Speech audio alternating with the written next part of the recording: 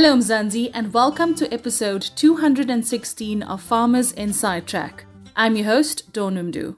Now, in this edition, Dr. Sifiso Ntombela, the Chief Economist at the National Agricultural Marketing Council and the Deputy President of the Agricultural Economics Association of South Africa, is here to share some of the progress made as we draw close to a year since the Agricultural Agro-Processing Master Plan was signed into policy in May 2022. Thank you so much for joining me here once again on Farmers Inside Track, Dr. Sifiso Ntombela. It's always a pleasure to chat to you and pick your brain and, take some of your time. Much of a pleasure for me. And thank you so much just for sharing your expertise with our audience. Thank you.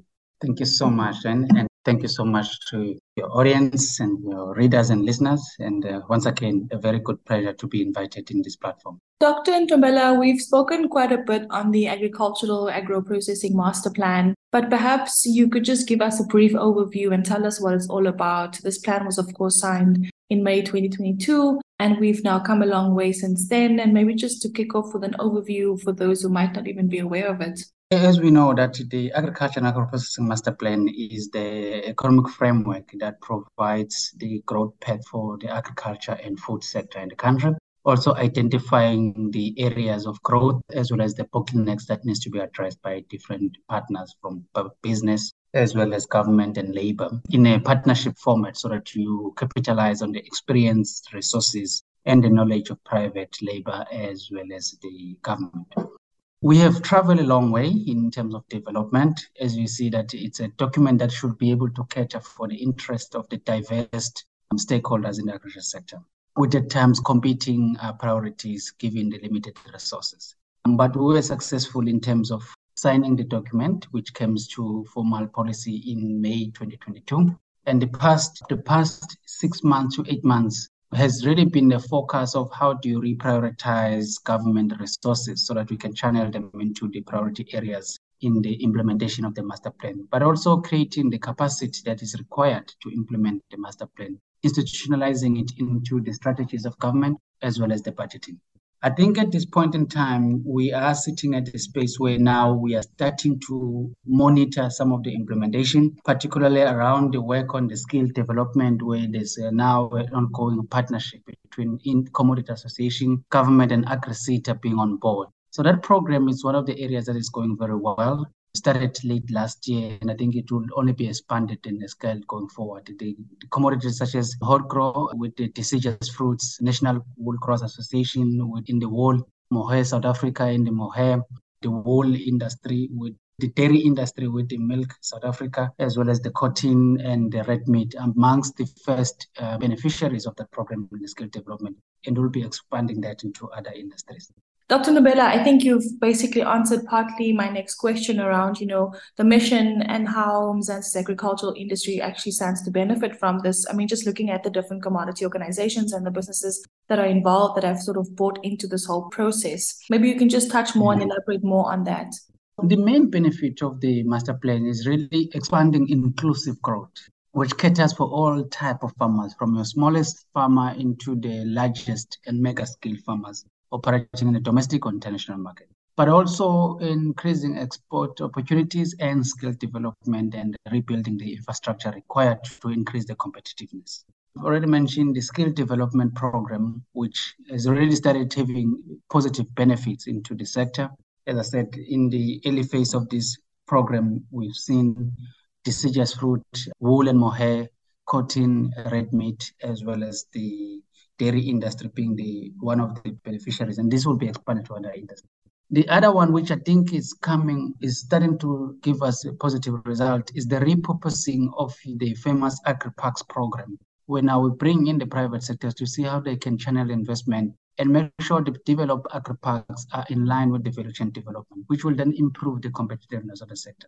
We're seeing also very strong efforts in increasing the capacity at the department, which will then assist with also the issues of the policy assessment. Another area which is really taking shape in the implementation of the master plan is around the area of export markets, where there's a prioritization of the export to increase export opportunities.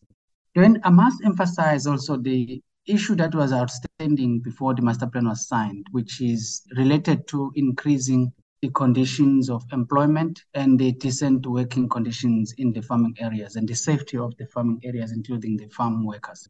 And that's an area that we'll be prioritizing now. We have made some also commitment even in the portfolio committee in Parliament, where we will be working very closely with our colleagues in the labor industry to ensure that we address some of the issues and proposals that they've made forward. Thank you so much, Dr. Ntombela. Now, I am aware that the master plan is strongly aligned, to undertake growth and focus on land reform and financing investment. Maybe you can just speak more specifically about the areas that the plan focuses on and these aspects that specifically align to these target areas. I mean, you've spoken very broadly, but if you can give us more of the nitty-gritties around it, and I'm very excited to hear about the reintroduction of agri-parks, because this is an initiative that my mother had spoken about that was implemented years ago. It's really promising to see that it's coming back. Actually, hopefully, we're going to be working for more developing farmers within Mzansi. I think on the investment side, one of the key things we need to really focus on is the expansion of the blended finance mechanism or scheme, where we've already seen being launched, which the industry during the master plan, they affirm that is still the best model, which capitalizes on the available resources in the private sector and not necessarily overburden pressure on the already constrained fiscus. And the blend finance, you'll see it has been relaunched by the Minister, Thoko Didiza of the Department of Agriculture, Land Reform and Rural Development, with the IDC and the Land Bank, and their discussion to bring in on board the commercial sector, commercial banks and agribusinesses. And we're hoping in the medium term, which is in the next 3 years, it can end up unlocking up to 12.5 billion rand in the agricultural financing in the sector. Currently, it has unlocked up to 3.5 billion rand with the Land Bank and the IDC. So those are the investment that are so needed, which will provide concessional conditions of loans, as well as a blend between the grant and the loan to the farmers. The other areas which are critical in terms of the specific within the sector is around the animal disease as well as animal disease control. And we are happy to say there's progress as part of the master plan implementation of the recommendation of the task team that was appointed by Minister Didiza on biosecurity control measures.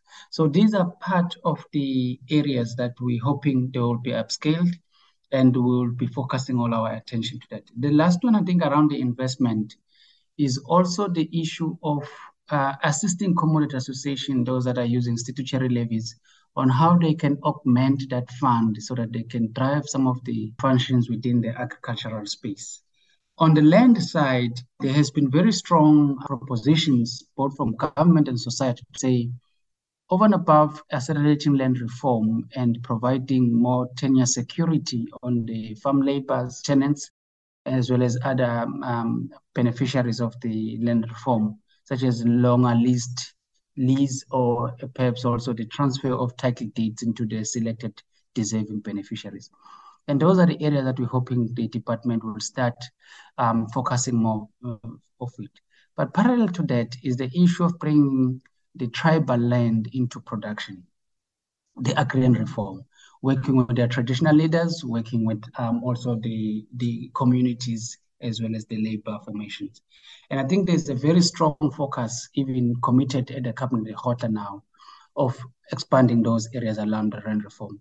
There's also discussion, which I think they are at the advanced stage of how do you develop the land agency and agriculture, which will then be able to provide the support required to driving land reform. So those are the specifics programs or interventions that are contained and implemented under the umbrella of the master plan, which relate to investment and the issues of land reform. Thanks, Dr. Ntombela. And of course, I mean, if you ask a farmer today who's perhaps, struggling in the sector, the change cannot come fast enough. But obviously, this plan has very clear outcomes.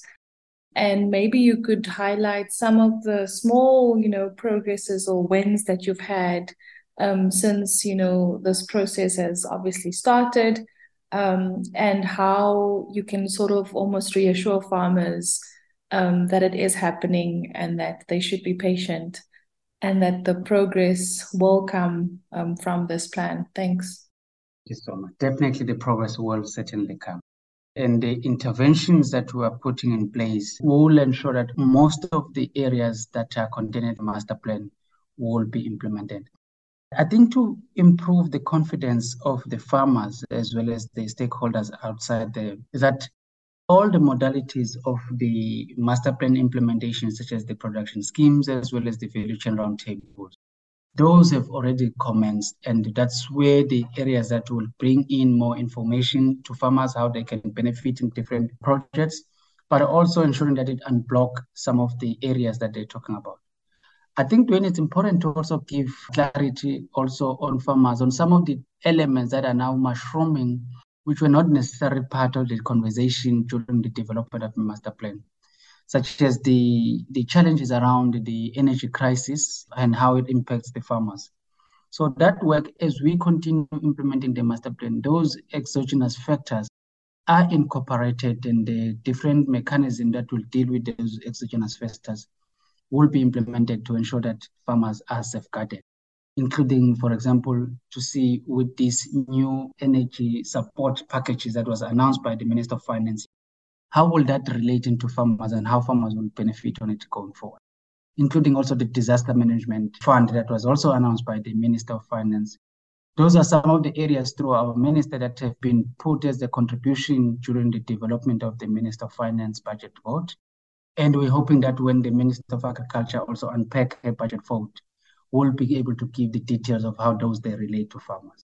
Thank you so much for bringing that home and also giving us a very holistic overview in terms of times changing and all of the different crises that we're dealing with as the country changes, as the issues that we deal with changes over time. So thank you so much for that. Dr. Ntombela, I'm hoping to have a part 2 on this, and such a pleasure to talk to you and to be able to elaborate more on the agro-processing master plan. So thank you so much for your time. Thank you so much. We truly appreciate the good work that Mzansi does, and we hopefully will continue working together on this. Great chatting to you on Farmers Inside Track, Dr. Sifiso Ntombela, Chief Economist at the National Agricultural Marketing Council and the Deputy President of the Agricultural Economics Association of South Africa. Do stay tuned for part 2 on this topic, focusing on the specific commodity growth projections and the progress made to date. And that's a wrap from me, Dawn Noemdoe, our producer Megan van der Vent, and the rest of the Food for Mzansi team. Have an absolutely amazing week. Bye for now. Life in South Africa can be a lot.